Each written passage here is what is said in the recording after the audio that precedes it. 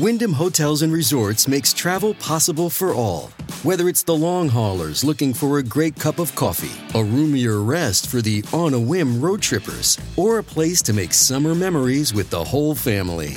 No matter who you are, where you're going, or why, with 24 trusted brands to choose from like La Quinta, Days Inn, and Super 8, your Wyndham is waiting. Get the lowest price at WyndhamHotels.com. Restrictions apply. Visit website for more details. Due to the graphic nature of this cult's crimes, listener discretion is advised. This episode includes discussions of graphic material that some people may find offensive. We advise extreme caution for listeners under 13. If this week's cult is to be believed, there are already human clones walking among us.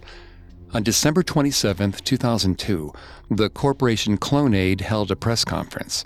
Their CEO, Dr. Brigitte Boisselier, announced that the day before, they had successfully engineered the first human clone. The baby, named Eve, was claimed to have been an exact genetic copy of her mother. The baby was not present at the press conference, nor were her parents. No evidence of this extraordinary claim was presented. Boisselier was not only a chemist, she was also a bishop in the atheist religion known as Raëlism. Their founder, a man known as Raël, also offered no evidence of his extraordinary claims, but that didn't stop him from amassing thousands of followers and achieving fame and fortune in the process.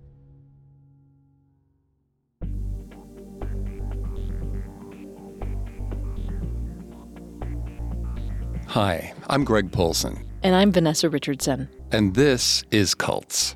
Today we're continuing our deep dive into Raëlism. Claude Vorilhon went from aspiring pop singer to race car journalist to prophet who communed with extraterrestrials. He claims to have been contacted by an alien race to spread a message of peace and love. You can listen to previous episodes of Cults, as well as all of Parcast's other shows, wherever you listen to podcasts.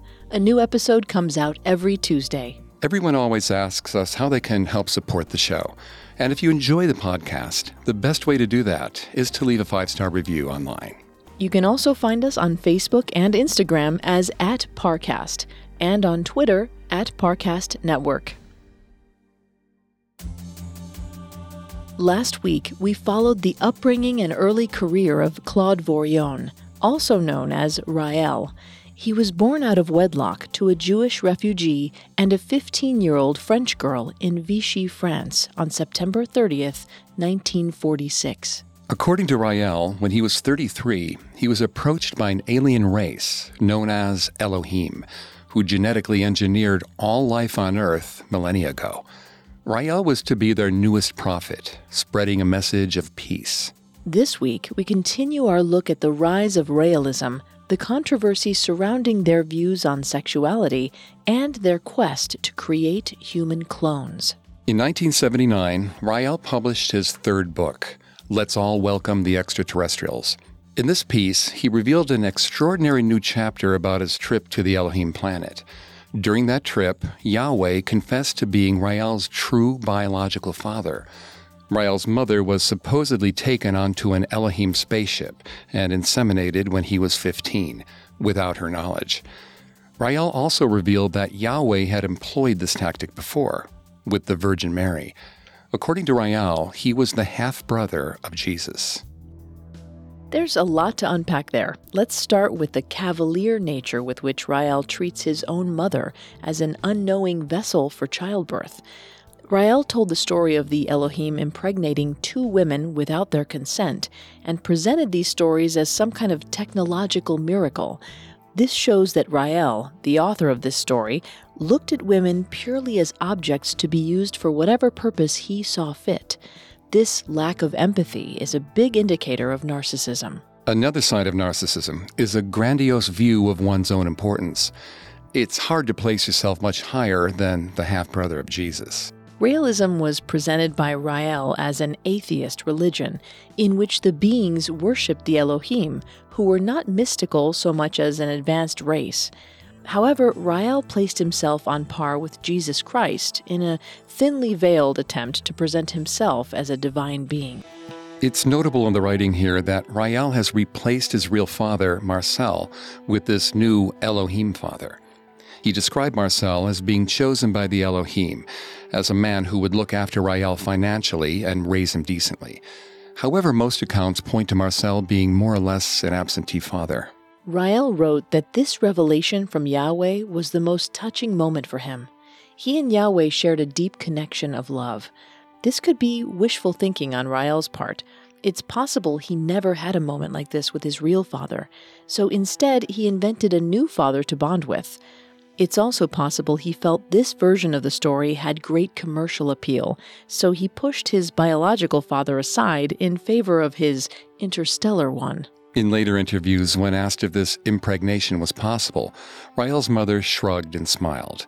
She claimed she slept with her window open, so why not?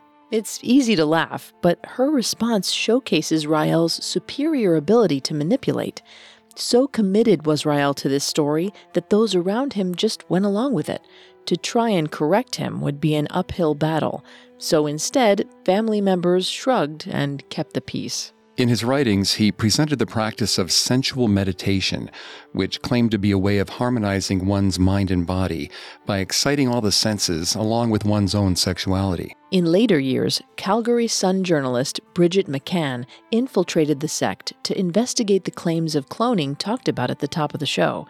Her reporting gave further details of the practice of sensual meditation. She reported that all new members of the cult were expected to perform a group session of sensual meditation. However, the meditation quickly dissolved into a form of group masturbation. The sessions demanded members touch themselves all over their body. They also practiced generating body odor, licking sweat, and using mirrors, closely examining their own anus. This could have been Raël's attempt to legitimize his own fetishes. It could also have been a way of making members feel their most vulnerable. The more vulnerable they felt, the easier it was for Raël to get them to follow him. Many people feel shame and embarrassment when it comes to sexual behaviors. With these meditations, Raël helped them reclaim some of that shame, presenting him as a comforting, forgiving figure. This may also partly be what cult expert Robert J. Lifton calls milieu control, where everyone present shares a common belief or practice. The new recruit will not want to be one who speaks up against these practices. Therefore, they become more susceptible to suggestion. There are reports that some of these meditations evolved into full-blown orgies. Since the very beginning, Raël's movement has preached a complete acceptance of all sexual practices, which was very progressive at the time. However, these sessions, which demanded new members practically engage in public masturbation, also shows an unhealthy view of consent. Reports of these sessions growing out of control led to the movement gaining a reputation for throwing orgies. These reports were backed up by a later interview with Raël's first wife, Marie Paul. In an interview with The Mail, Marie Paul said for years she would come home to see sessions of naked people in her living room or walk in on Raël having sex with other women. She estimated the number of women he brought home to be in the hundreds. He showed no regard for her feelings, just a constant hunger for more gratification. Vanessa's going to take over the psychology here. A reminder, she's not a licensed psychologist or psychiatrist, but she has done a lot of research for this show. According to a study conducted by Stanford University, this is a textbook example of machismo, which is a concept that dominates male sexual culture.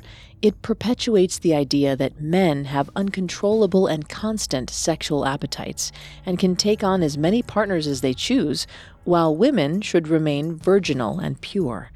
While some men genuinely enjoy this culture, many feel pressured to engage in these types of behaviors, desensitizing them over time. They see sex as a conquest and status symbol, so the more they have, the more manly and admirable they should be. Despite Raël's obvious infidelity and possible machismo, Marie Paul stayed with him to keep the family stable. However, she never believed in his movement, nor did she worship him like his followers did. That said, two people within the household did become followers of Raël, his son Romuald and his daughter Aurore. According to Marie Paul, Raël's use for her ran out in 1985. In her words, quote, He had turned the children against me, and one day he simply said he had no more use for me." End quote. It appears Raël viewed even his own wife as an object to be discarded. She was a non-believer, and therefore a possible threat to his carefully controlled existence. Marie-Paul was left with nothing. As Raël's enterprise grew, she had to borrow money from her mother to scrape by. She returned to nursing to earn a living.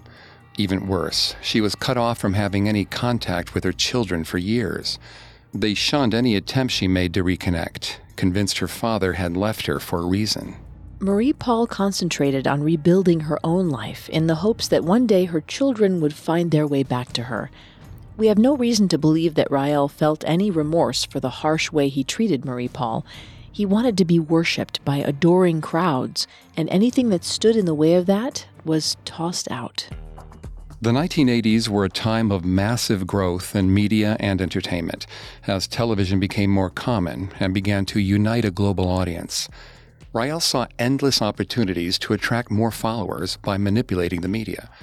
He was constantly working to get himself as much media exposure as he could. Despite the otherworldly elements of his claims, he was using a common marketing technique to spread his message: get in front of as many eyeballs as possible. The more appearances he made, the more books he sold, the more followers he got. Every time he went in front of the camera, he increased his chances for fame and fortune.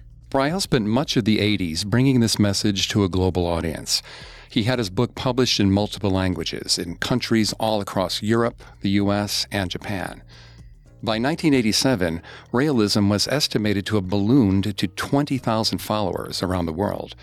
Raël's message of alien creators and sexual freedom was appealing to people who already had tremendous interest in both. The 60s and 70s saw a sexual revolution wherein people pushed the boundaries of non-traditional sex. It was also an era of extraterrestrial mania, when movies and literature became obsessed with the possibility of contact with aliens. People began to theorize that aliens manipulated the development of human civilizations. This fascination with extraterrestrials carried over into the 1980s. In a later interview, former member Dominique Saint-Hilaire offered insight into the appeal. Dominique was an alien enthusiast. She believed in the ancient astronaut stories that were becoming more prevalent in pop culture. So when she heard Raël's story, it validated her own views, and she felt a connection to him.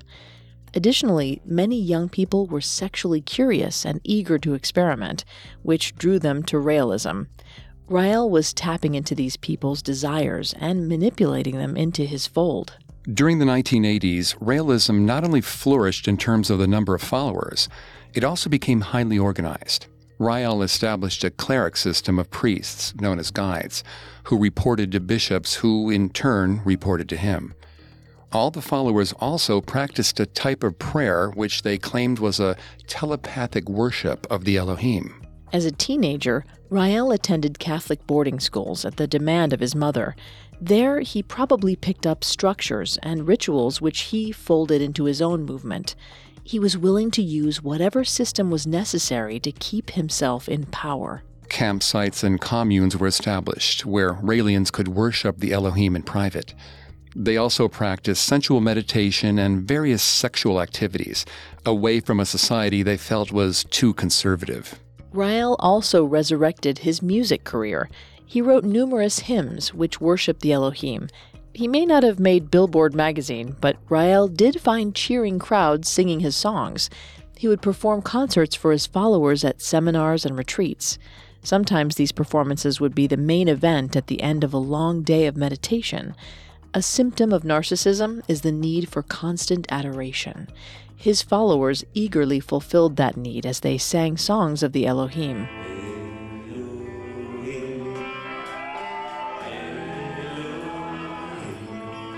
In 1988, he would make an appearance on the famous Irish talk show, The Late Late Show, hosted by Gay Byrne. This media appearance was the perfect example of Raël's appeal. He was an eccentric figure, wearing a long white-robed outfit that resembled what he wore in the Elohim homeworld.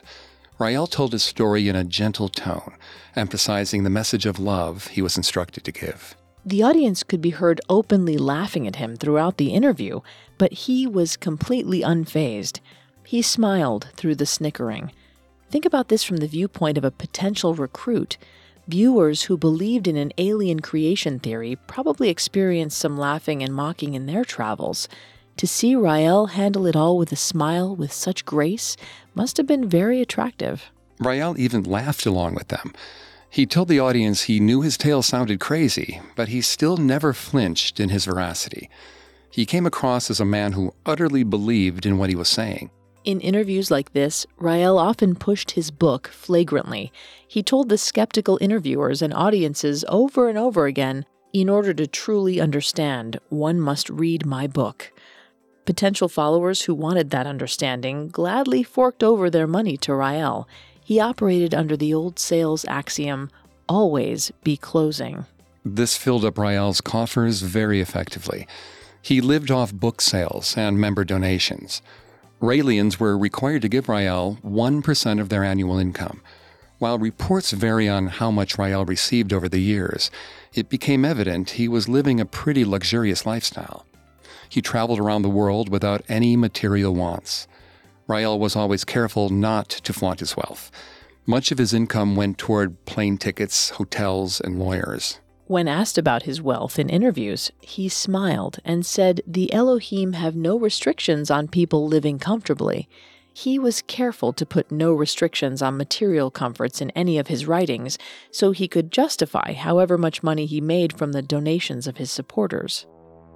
In the late 1980s, Raël was married a second time. Lisa Sunagawa was a Raelian follower of his from Japan. Little is known about this marriage. Even the exact dates are up for debate.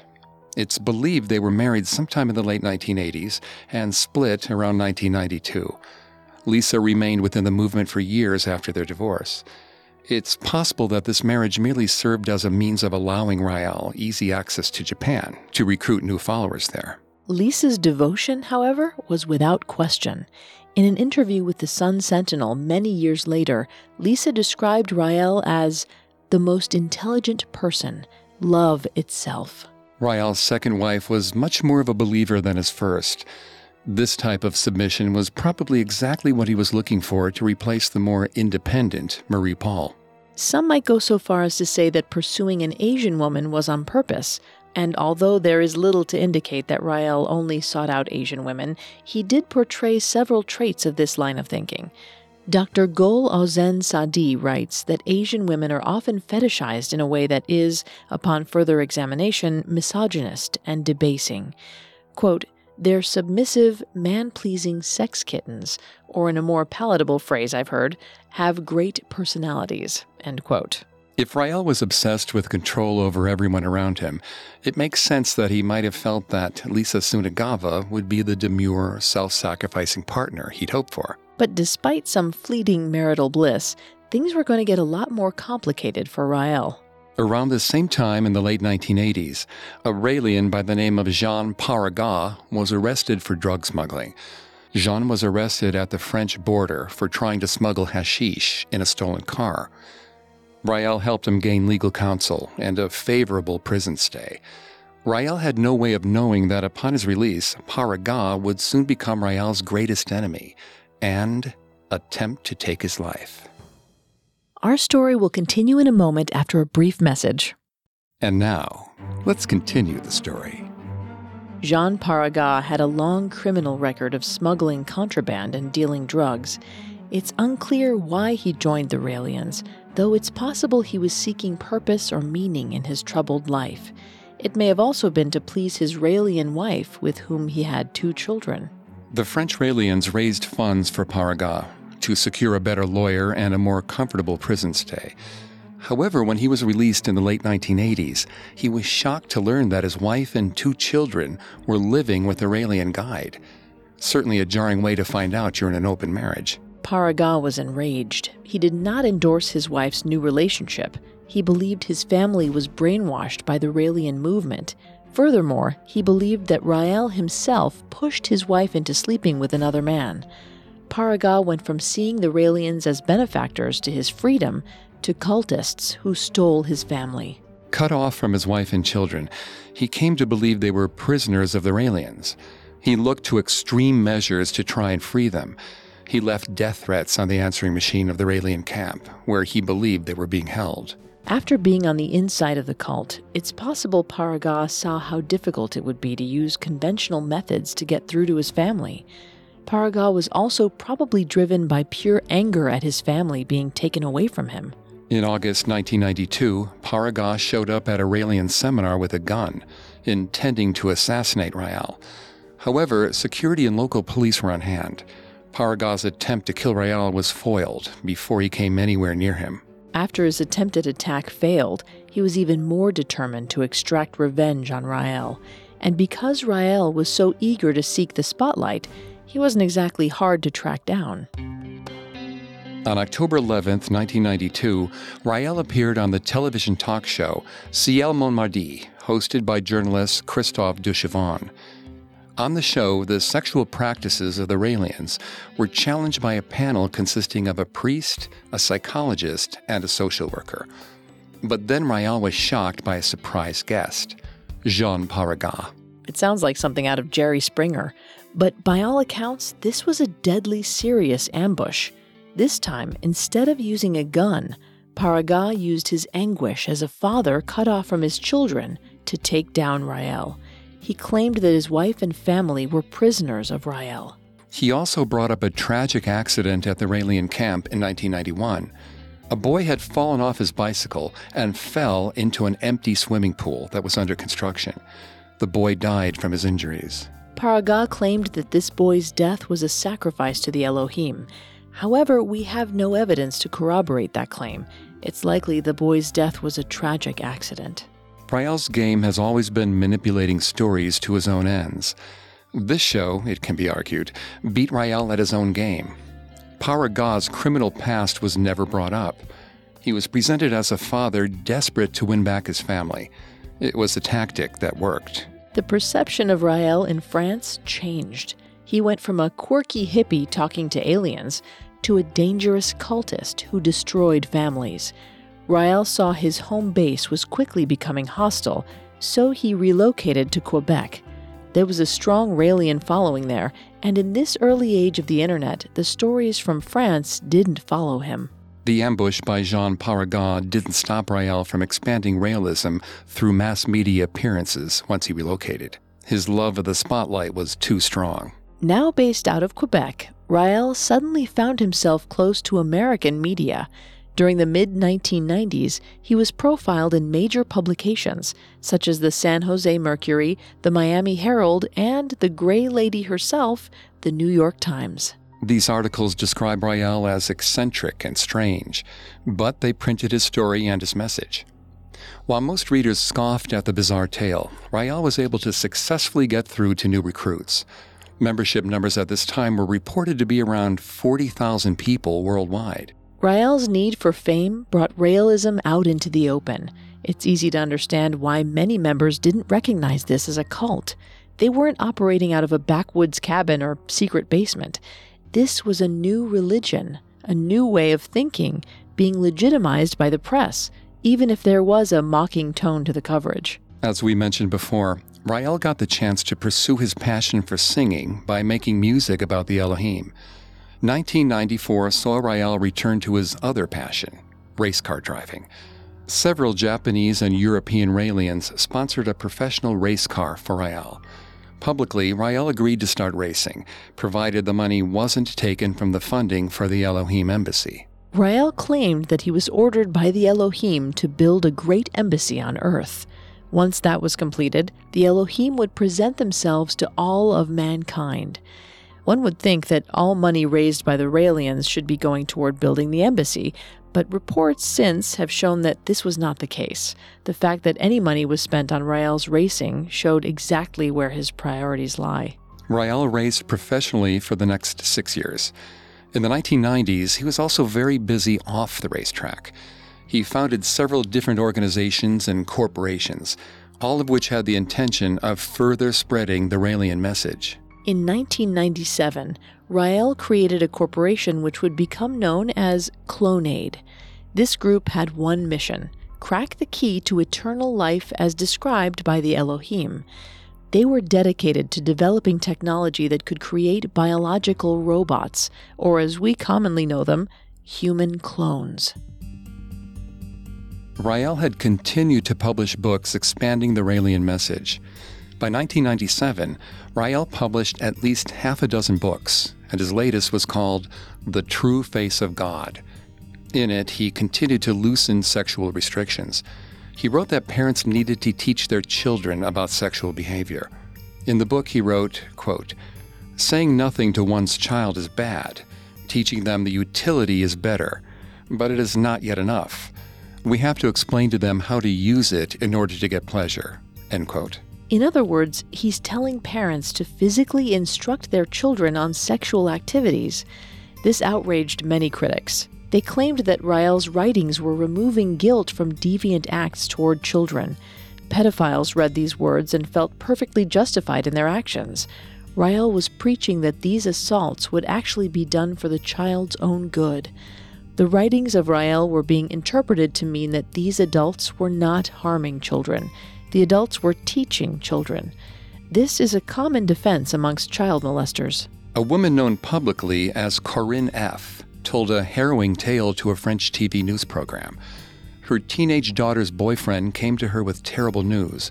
Her daughter was being sexually assaulted by her father, who was a recently converted Raelian.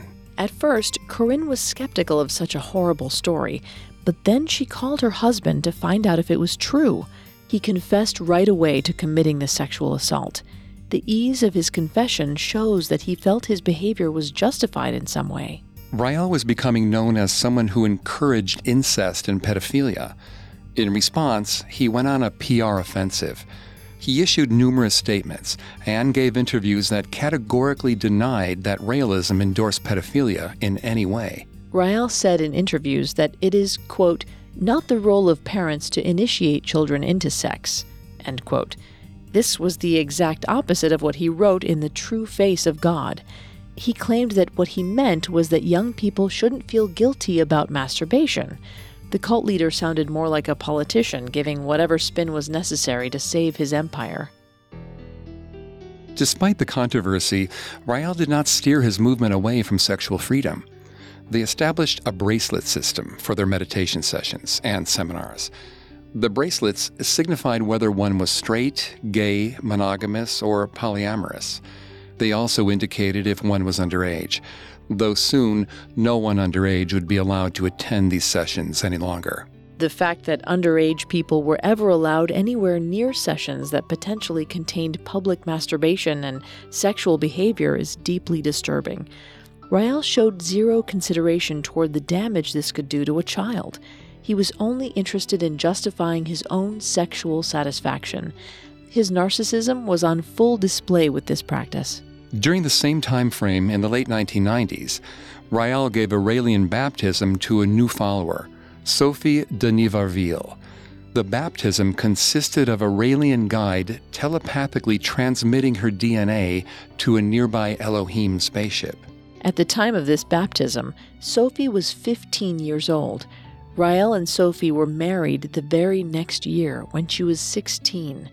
The brazenness of Raël marrying a girl of this age during this public controversy is stunning. Despite all of his earlier denials of supporting adult sex with children, Raël's own behavior was damning. In the early 2000s, Raëlism targeted the Catholic Church. They jumped on the systemic child abuse perpetuated by the clergy as a way to deflect their own negative publicity. They pounded home the message without any subtlety. The Catholic Church victimized children. Raëlism did not. This is a classic example of deflection. Raël found a bigger villain than his own group and went on the attack. They wanted to appear chivalrous, coming to the aid of victimized children in the hopes that no one would examine them too closely. But this was not Raëlism's only controversy to weather. The early 2000s saw a global debate on the ethics of human cloning. President Clinton sought to ban research on it within the United States, and his successor, President Bush, echoed those sentiments. Nevertheless, a congressional committee was formed to examine the subject. On March 28, 2001, Raël was one of the people who were called to testify on the subject. Raël and the chief scientist at Clonaid, Dr. Brigitte Boisselier, had claimed that they had developed the technology to successfully clone human beings. They said that they were planning on putting this into practice. Congress wanted to hear their thoughts on the matter. Raël testified before Congress wearing long white robes and paraded his cloning claims without hesitation. They testified along with other experts in the field, several of whom pushed strenuously for a ban. Raël and Boisselier, however, testified that human cloning carried enormous health benefits and could prolong life. They also claimed to have the remains of a deceased baby and said they were going to proceed with cloning her at the parents' request. Again, he expresses a total disregard for the suffering of others. Raël convinced these poor, grieving parents that he could bring back their daughter. He then brought their story to Congress for his own publicity and to feed his own fame. He confidently boasted that this girl would be brought back from the dead when in fact that was impossible. He was taking advantage of a family in tragedy. The panel was asked if they would be willing to be cloned themselves. Raël said no because he already had children. He said his children would carry on his legacy, so there was no need for a clone. This is a significant contradiction in his narrative. In his second book, Extraterrestrials Took Me to Their Planet, Raël wrote that the Elohim made a biological robot of him. That robot was identical to him in every way. It was essentially a clone. However, Raël didn't mention this to Congress. Furthermore, cloning is the key to the Elohim granting eternal life. Right here, under oath, Raël undermines one of the major tenets of his own story. He's very careful not to say anything that will get him laughed out of the room. He talks about healthcare and the Constitution and only touches upon the Elohim. Raël was in complete and total control of his story at all times. We'll return to our story in just a moment from the Parcast Network. And now let's continue our story. At the turn of the century, Raël found himself engrossed in scandal after scandal, ranging from promoting pedophilia to making human clones. In 2001, the same year that Raël testified before Congress, French television reported on a stunning admission Raël had made to a friend. Roland Chevalier was a childhood friend of Raël's. They had gotten dinner together a few years earlier. Roland asked Raël point blank if he was lying about the existence of the Elohim. According to Roland, Raël said, quote, "Yes, I lied. I can tell you that I lied. Anyway, you knew that already." End quote. In his very first media appearance in 1974, Raël said that if you didn't believe his story, you should give him credit as a science fiction author. It's possible that Raël really wanted to brag to someone, that he was able to invent a complex story about aliens and convince thousands of people that he was telling the truth. At the time of this dinner, Roland was recovering from a divorce. Raël offered for Roland to spend the night with the girl who accompanied him. Roland saw that the girl was deeply under Raël's spell. Offering a girl to Roland is more evidence of Raël's total objectification of women. Their purpose is to serve and please. Their feelings are irrelevant and secondary to Raël's. Raël sued Roland over the story and lost. Raël was ordered to pay a small fine to Roland as damages. Raël had to prove his story was not a lie in order for the court to rule in his favor.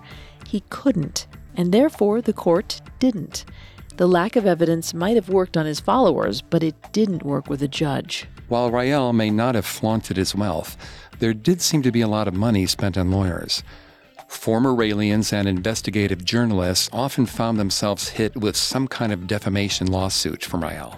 Raël did not greet dissension with his message of peace. He treated these critics as a threat to his empire. While he smiled energetically on TV, his lawyers attacked those who dared question the validity of Raëlism. Despite losing most of these cases, Raël remained litigious. The idea of being challenged seemed to infuriate Raël. In the early 2000s, Raël created a mission for himself which became a top priority. He would establish an order of women within the movement. First, there was a group of 165 women, all selected by Raël to act as missionaries. They also served to welcome new recruits and to see to whatever Raël needed. This was the Order of the White Angels. Then there was the more exclusive order of the Pink Angels. These would be 6 of the most beautiful Raelian women they could find. They were auditioned in casting call-like fashion, with headshots and interviews. Raël went from testifying before Congress one day to auditioning beautiful women shortly after. He may have felt like this was the zenith of his life. He was shining in the spotlight. His organization had 55,000 members globally. He was talking to Congress and the press, all the while using his movement to take advantage of impressionable young women. Once selected, the Pink Angels would take a vow of what might be called Raelian celibacy. The Pink Angels were not allowed to have sex with any human men to keep them pure for the Elohim. When the Elohim finally arrived on Earth, the Pink Angels would be there to please them sexually. The Pink Angels were allowed to have sex with each other. They were also allowed to have sex with the Elohim, which meant they were also allowed to have sex with Raël. Remember, according to his writings, his real father was Yahweh, so that made Raël part Elohim, which meant the only man on earth the Pink Angels could have sex with was Raël. There was no other interpretation here. With the Pink Angels, Raël created his own private harem. While Raël promoted sex within his organization, he also used sex to bring new members into the fold. Several former members have said they were recruited by strippers and sex workers. He even created a group called Raël's Girls. This was a group of women who worked in the sex trade, but were also Raelians. Raël boasted that this group was to give sex workers pride in their profession, but he was really using these young women to prey on impressionable new followers. People seek the services of a sex worker for a variety of reasons, one of which is sex addiction. According to doctor and author Joe Court, sex addicts are likely to also suffer from other disorders, including substance abuse, bipolar disorder, borderline personality disorder, and depression. They all crave a sense of comfort and belonging, making them more susceptible to falling into a cult, a place where they belong. Raël used an already oppressed class to prey on other marginalized and oppressed groups in a disturbing effort to grow his numbers. Just after Christmas in 2002, Clonaid called a press conference. Dr. Bridget Boisselier announced to the gathered reporters that Clonaid had succeeded in cloning a human baby girl named Eve. The story made headlines around the globe. It was covered by major news outlets, ranging from The Guardian to CNN. One of the most significant things about the story was the absence of Eve, or any baby for that matter. Dr. Boisselier presented her findings very much the same way Raël did, with no physical evidence whatsoever. This may not be so surprising, as Boisselier had been a practicing Raelian since 1992. The absence of Eve and the mother she was supposedly cloned from did not go unnoticed by the press. They covered the story, but they also covered the many scientists calling fraud. Scientists greeted the news with either great skepticism or great concern. Even the Vatican denounced the claim as, quote, the expression of a brutal mentality that lacks any human or moral consideration, end quote. For decades now, Raël had laughed along with the scorn and mockery he received as long as it gave him exposure to potential new followers. Part of Raël must have been thrilled that an institution as revered as the Vatican was paying attention to him. At the same time, these condemnations could permanently damage the image of Raëlism. The press zeroed in on Raël. Up to this point, he was seen as a quirky oddball talking to aliens. In 2003, he claimed to be behind the greatest scientific discovery of the century, with no proof whatsoever. People were now asking, just who was this guy? It's one thing to navigate talk shows and fluff pieces on the news. Raël was now going up against the biggest wave of scrutiny he would ever face.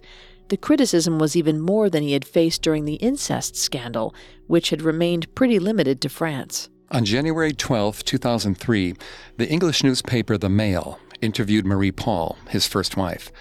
It was here that the revelations of his wild infidelity first surfaced. Marie Paul held nothing back. calling Raël abusive.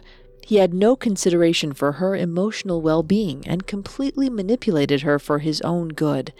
In this interview, Marie-Paul was emotional and angry. The scars that Raël left with her ran deep.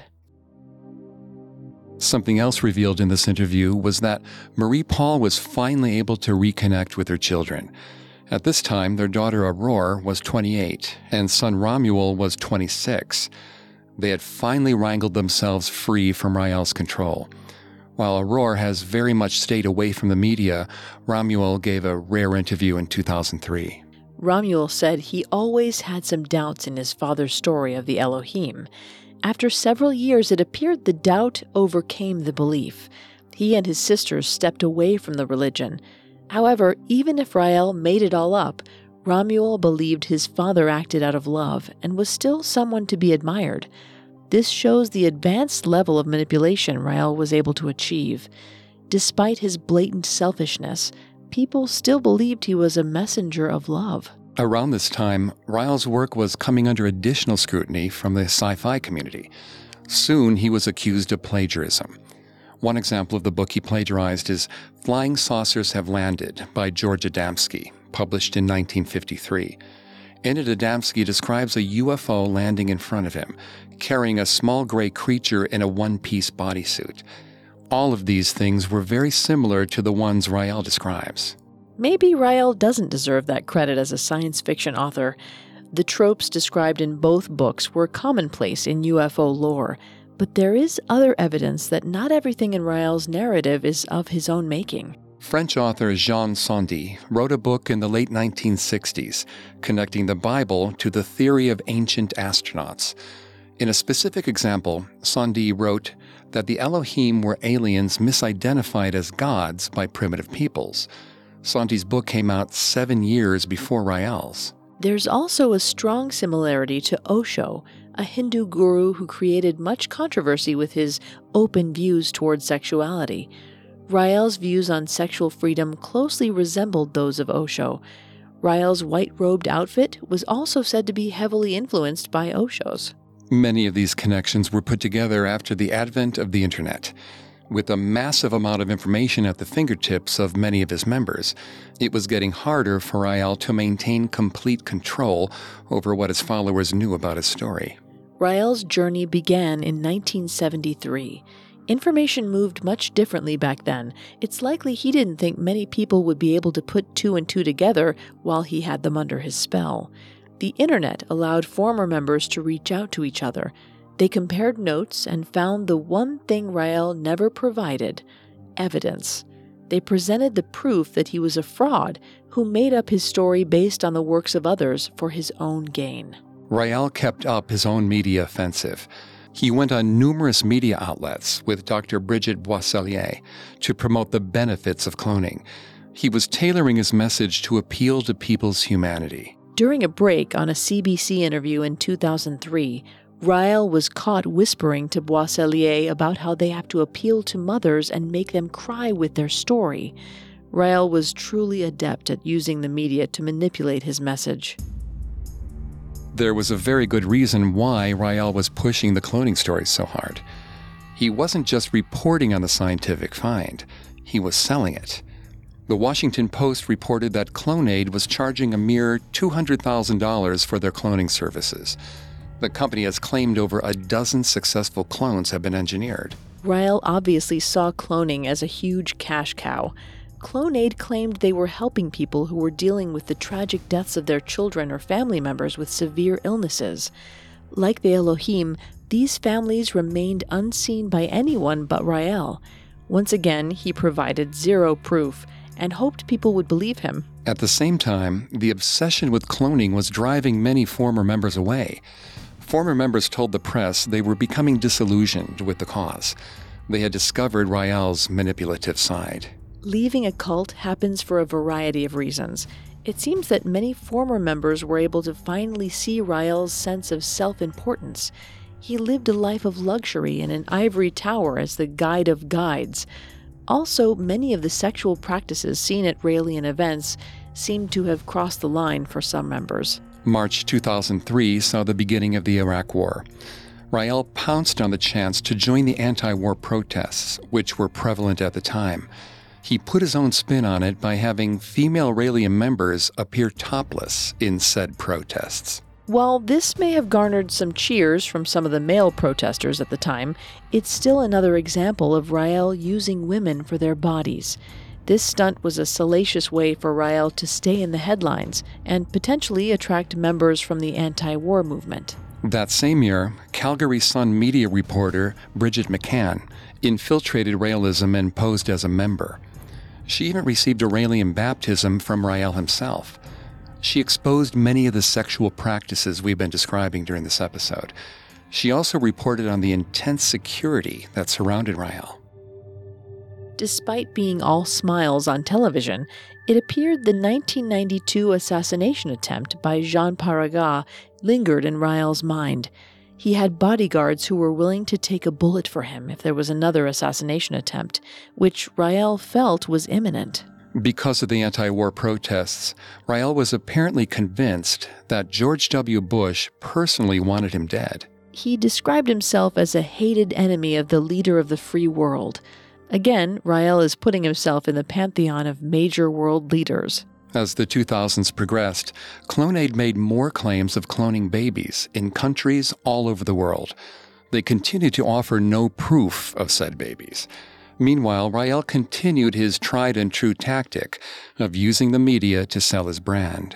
He appeared in Religulous, the Bill Maher documentary on fringe religions. As Raël told his story, all of his books were on display. Despite the mocking tone of the piece, Raël was still plugging his merchandise like a carnival barker. In 2007, Raël attempted to go viral on social media by creating a theme day. To go along with frivolous holidays like National Hot Dog Day or National Best Friends Day, Raël created National Go Topless Day. There was no official recognition for this holiday outside his group.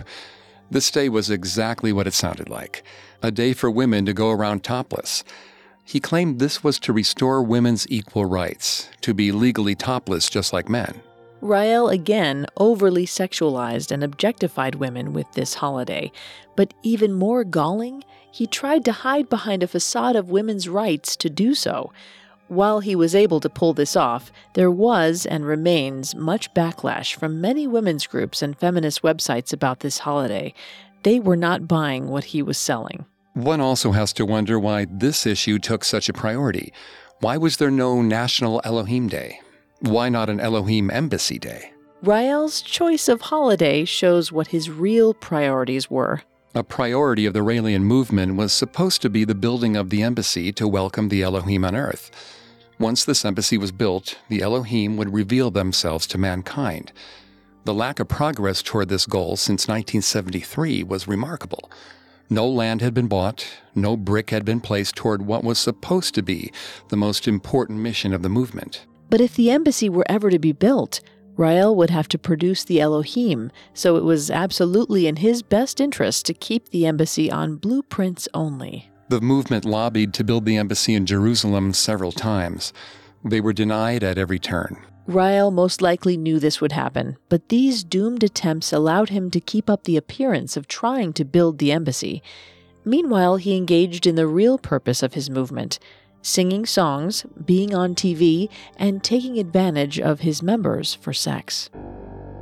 In 2010, a group called Raelian Leaks brought to light some harsh truths about Raëlism. Around this time, Raël claimed membership of around 85,000 members worldwide. However, secured internal Raelian documents leaked by the group showed membership globally to realistically be around 15 to 20,000. The lack of physical evidence for Raël's extraordinary stories, the disturbing blurred lines surrounding underage people being exposed to sex, the cloning stories that were denounced as hoaxes, all of these things may have taken their toll after all, either reducing those membership numbers or keeping them relatively low. It's hard to pinpoint exact membership through the years, but today we do have certain barometers to measure membership, like social media. Raël's Facebook page is liked by 7,500 people. On YouTube, Raël TV has 5,000 subscribers. Hardly the numbers of a worldwide phenomenon. There's no doubt Raël has been able to gather large numbers of people to his movement. However, his allure seems to be waning as the years go on. Raëlism in 2018 appears to be a shell of itself from yesteryear. More cracks in the armor appeared. A group of former Raelians claimed to have had his DNA tested. They claimed he was careless with DNA due to his many love affairs. The DNA test showed the genes of an ordinary man, with no trace of the Elohim. We don't know if the results of this test ever reached Raël's ears. He never responded to this group's claims, but they contain the word that he is most likely most afraid of: ordinary. The future of Raëlism is murky. The Raelians are currently based out of Las Vegas. They hold cellular transmissions or baptisms 4 times a year at a nearby mountain range, which they claim gives them the clearest reception to any nearby Elohim spaceships. Reports of their recent retreats tell of a small, disorganized group with no real hope of expansion. It doesn't sound like a movement that's been around for over 40 years, but one that's barely able to get off the ground. Estranged from his children, Raël does not have a ready-made successor, and at 71 years of age, it should be something he thinks about. His son Romuald has kept his distance in recent years. Dr. Bridget Boisselier, the CEO of Clonaid and a Raelian bishop, may be a likely candidate, but nothing has been confirmed. It's also possible Raël doesn't care about having a successor. Raëlism has always been about one thing: his own gratification. The thoughts and feelings of everyone else were always a distant second. As long as Raël was getting the adoration and gratification he desperately craved since his youth, it was mission accomplished. In June of 2017, Raël made a Facebook post ranting about his ex-wife, Sophie de Niverville, living with another man. Considering his views on open sexuality, it was a pretty bold move for a man who runs a sex cult. He claimed he was bipolar, and she had been removed from his friend list, and that her DNA transmission to the Elohim had been canceled. After all the lovers, all the fame, and all the adoration from his followers, Raël found himself on Facebook, a sad old man screaming at his younger, prettier ex-lover who wanted nothing to do with him anymore. Social media pages for Sophie de Niverville still show her singing Raelian hymns, though they haven't been updated in a while. It could be that she's doing her best to stay out of Raël's line of sight. Raël is said to be married for a 4th time, although this is an unconfirmed rumor. His first wife, Marie-Paul, has reported that both his children want nothing to do with him. Marie-Paul said Aurore wanted to change her surname and disappear into anonymity. It's difficult to find anything about her online, so she may have been successful in that quest. It appears that Romuald and their mother have done their best to slip back into ordinary life, away from the spotlight, while Raël continues his quest for followers in the Las Vegas desert. Faith is believing in something without evidence. Raël took that principle to an extreme degree. He preyed on people's desperate yearning to believe in the extraterrestrial and to believe in the extraordinary, and he milked it all for his own gain and his own personal pleasure.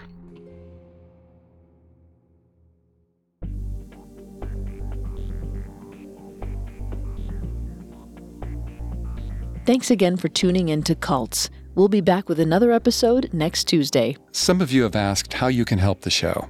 If you enjoy Cults, the best way to help is to leave a 5-star review wherever you're listening. You can find Cults and all of Parcast podcasts on Apple Podcasts, Stitcher, Google Play, CastBox, TuneIn, or on your favorite podcast directory. You can also find us on Facebook and Instagram as @Parcast and Twitter @Parcast Network. We'll see you next time. Cults was created by Max Cutler and is a production of Cutler Media and is part of the Parcast Network. It is produced by Max and Ron Cutler, sound design by Paul Liebeskind, with production assistance by Ron Shapiro, Paul Mahler, Maggie Admire, and Carly Madden. Cults is written by Tim Davis and stars Greg Polson and Vanessa Richardson.